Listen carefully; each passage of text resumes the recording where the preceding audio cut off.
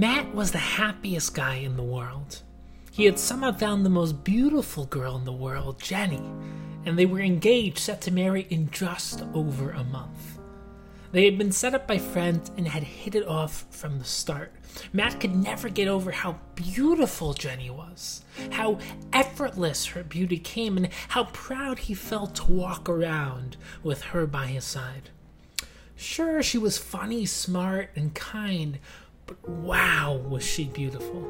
And he had never thought he would find someone good enough for his high standards, so he thanked Hashem every day for sending Jenny into his life. But then, the unthinkable happened. It started with a phone call. "It's an emergency. I'm so sorry. It wasn't anybody's fault. She's in the ICU." And Matt got to the hospital as soon as he could. And when he walked in, he couldn't bear the sight. Jenny had been in a car accident. And she would live, but her face had been torn apart in the crash, leaving her scarred and almost unrecognizable. Matt sat next to her for a few hours, comforting her, and then he went outside for a breath of fresh air and contemplated the most difficult question he had ever faced. What should he do? She looked horrible, ugly, repulsive, and on the one hand, his gut instinct was to run. But on the other hand, nobody wants to be that shallow guy who runs as soon as there's an accident. What would people think? They would know that he had only been in it for the good looks. And as soon as those disappeared, so did he. No, he thought, I'll just have to figure this out. And that night, Matt did some soul searching. He called, texted, and emailed every person he could think of, asking for their advice and guidance. And most tried to comfort and empathize, but finally, he received an email from an old Rebbe of his, back in his yeshiva days. "Listen to this," the email read. "You may just find your answer." And attached to the email was a 3-part audio series on love, marriage, and beauty. And with no alternative option in sight, Matt began to listen. And the sheer series questioned the Western model of beauty and love, rejecting the notion of love at first sight. While physical beauty is wonderful, inner beauty, spiritual beauty, is infinitely more powerful. And when building a marriage relationship, the goal is to build an inner connection, a soul connection, whereby the two partners constantly give to each other, communicate, and build inner values together, and venture on a shared journey and mission in life. Matt was blown away. He had never heard these ideas before, and began questioning his relationship with Jenny. Sure, they sometimes talked about life and their values and their overall direction, but they had never built a genuine and deep internal connection. And now that he was being honest with himself, Matt realized that he had been so fixated on Jenny's external beauty that he had never put much effort into getting to truly know her, who she was, what she wanted in life, her struggles, her virtues and flaws, or even her hopes and dreams. At that very moment, Matt decided he would spend the next few weeks trying to build this type of relationship. And after that, he would revisit his questions about marriage and make a decision. At first, it was awkward. Matt struggled to initiate genuine conversation, to ask real questions, to be vulnerable and honest. But slowly, things began to flow more easily. Matt and Jenny began opening up to each other with increasing ease and trust. And Matt was surprised by how deep and thoughtful Jenny was, by how caring and empathetic she was towards his own values and dreams. And while they used to spend their dates at entertaining events requiring little conversation, they began to go on endless walks, spanning the course of 7 to 8 hours at a time. They began seeing each other with new eyes, understanding each other on levels unimaginably deeper than they ever thought possible. Jenny began to shine with new beauty, one that her physical beauty had never fully captured. They started to grow together, learn together, and inspire each other. Matt decided right there and then that he would spend the rest of his life with Jenny. Her face was scarred and jarring, but she was the most beautiful person he had ever met. And a week later, Jenny got exciting news. The doctors were going to be able to fully heal her scar tissue, making her face as good as new. And after the successful operation, Jenny came out looking as physically beautiful as she did on their first date. But by now, Matt had a completely new appreciation for the concept of beauty. True physical beauty is wonderful, even essential to some extent, but true beauty, inner spiritual beauty, is something that shines through and completely encapsulates outer beauty. Now, this heartwarming story might seem too much for the modern ear.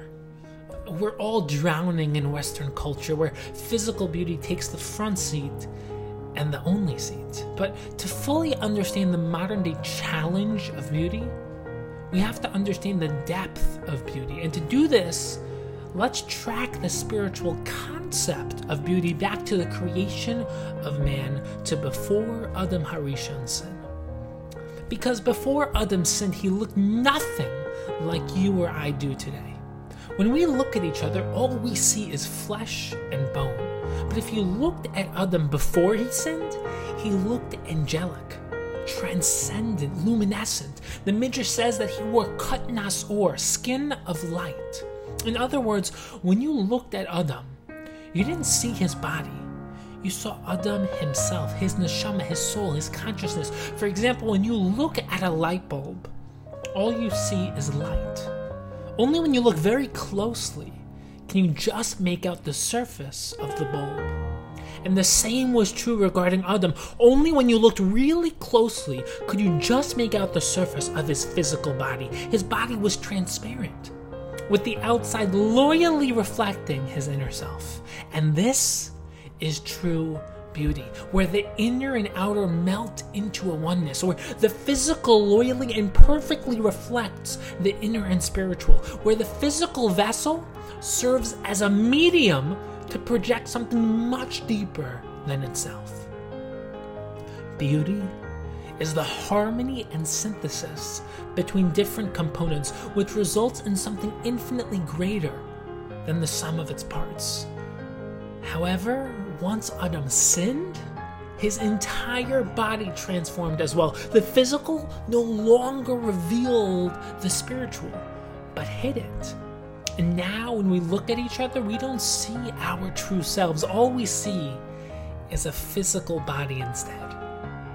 What was once light is now darkness. People can't see your inner world, your thoughts, your consciousness, your emotions. All they see is your external body. Now, in order to reveal yourself to other people, you need to use the physical to reveal the spiritual. Only through your words, actions, facial expressions, and body language can people truly gain a glimpse of who you really are. The body used to be incandescent and reveal. Now it only hides. And with this background, we can try to understand what an ideal Jewish marriage is really about. An ideal marriage consists of two people who are endlessly breaking down the barriers and walls between them, creating deeper and deeper levels of existential and spiritual connection and oneness. Physical connection is part of a spiritual relationship, and when done correctly becomes uplifted to something transcendent, but it's always a means to something more. And in this week's Parsha, Parshas Kiseitze, the Torah refers to an illicit relationship as Gilui Arayas, literally translated as revealing your nakedness. What does this mean? Why does the Torah refer to a forbidden relationship as revealing one's nakedness? Well, a true marriage relationship creates a transcendent bond.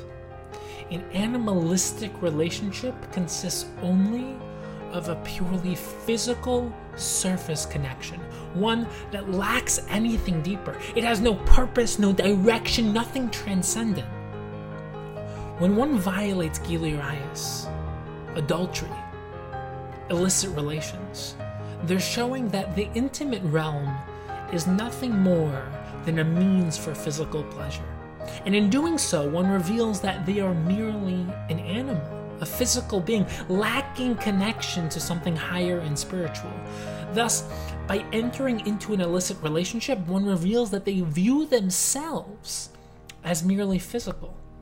And this is as if one is saying that their body is all that they are. And if so, then by revealing their body to the world, they are revealing their nakedness. They are merely a hunk of flesh, nothing more. They have self-identified as an animal, a body that is unable to reflect their neshama, one who does not wish to use their body to reflect their inner higher self. And this is the ultimate shame. This is why the Torah repeatedly refers to Gilui Arayos as an act of shame. And with this in mind, we can understand the strange progression of topics in this week's Parsha. The Parsha begins with the discussion of Eshes Yifas Tohar, which is the enigmatic halacha which allows the marriage between a Jewish soldier and a captive woman of war.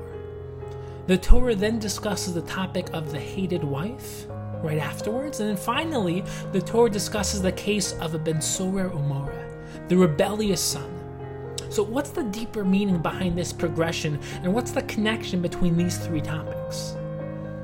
And the answer is quite striking. There is a three-step process that the Torah is trying to teach us. One that the Torah is warning us against. When one marries a Yifas Tohar, he does so out of passion and lust. A man at war is unstable, perhaps more inclined to give in to his animalistic urges. And his desire to marry this captive of war is almost guaranteed to be rooted in physical desire, lacking any spiritual underpinning. And as such, the Torah prescribes many obstacles and barriers between the soldier's original inclination and his ultimate permission to act on that desire. In addition to having her shave her head and making him wait a prolonged period of time, the Torah requires many other such conditions to be fulfilled in order to cool his flame of passion and help him think clearly. However, if he still follows through, he is permitted to marry her. However, this will likely lead to a very unstable and unspiritual marriage. And often, when a relationship is so physically founded, it leads to growing apart. Fundamental disagreements in values and world outlook and heated arguments. And this is why the Torah places the discussion of the hated wife right after the topic of Eshes Yifas Tohar. It's this type of foundation that leads to such an unstable marriage. And it's no surprise that the topic of Ben Sorer Umora is soon to follow, because Chazal discussed the various halachos of the Ben Sorer Umora. But there are two things that become especially apparent. First, it is basically impossible for a child of this nature to ever exist. And second, to qualify as a Ben Sorer Umora, the child would have to show the most barbaric and animalistic character traits known to man. So the pattern is clear. An animalistic marriage leads to an unstable and unspiritual relationship, and such a relationship creates an unstable home and is the only imaginable means through which a Ben Sorer Umora can come into this world. These are not three disconnected discussions, it's a chain reaction. And perhaps this is why the very next topic mentioned in the Torah is the halacha of burial. The Torah tells us that if a man is hanged, he must be buried that day and must not be left hanging. And the reason is as follows. Even though he acted immorally, even though he sinned and was hanged, man was created b'tselem Elokim, in the image of Hashem. In other words, no matter how low man gets, no matter how animalistic he behaves, no matter how far he sways and loses direction, his root will always remain spiritual and godly. So no matter how much we refuse to reflect our true and higher selves, it will always remain our truest and deepest identity. And this is the most powerful message of life. There are always two levels of reality: the surface level and the deeper spiritual level. And the surface is meant to reflect the spiritual, to reveal it, to emanate its truth and beauty. But often we struggle. We forget. We get caught up in the deception that the surface is all that there is. But even when we fail, even when we fall, there is always hope. There is always a path back to our true selves. This is the message of Elul. This is the message of life: to strive, to see more, to feel more, to learn more, to become more. May we all be inspired to not only see past the surface, but to then reveal that truth through the surface, to live holistic lives of truth, spiritual beauty, and true oneness.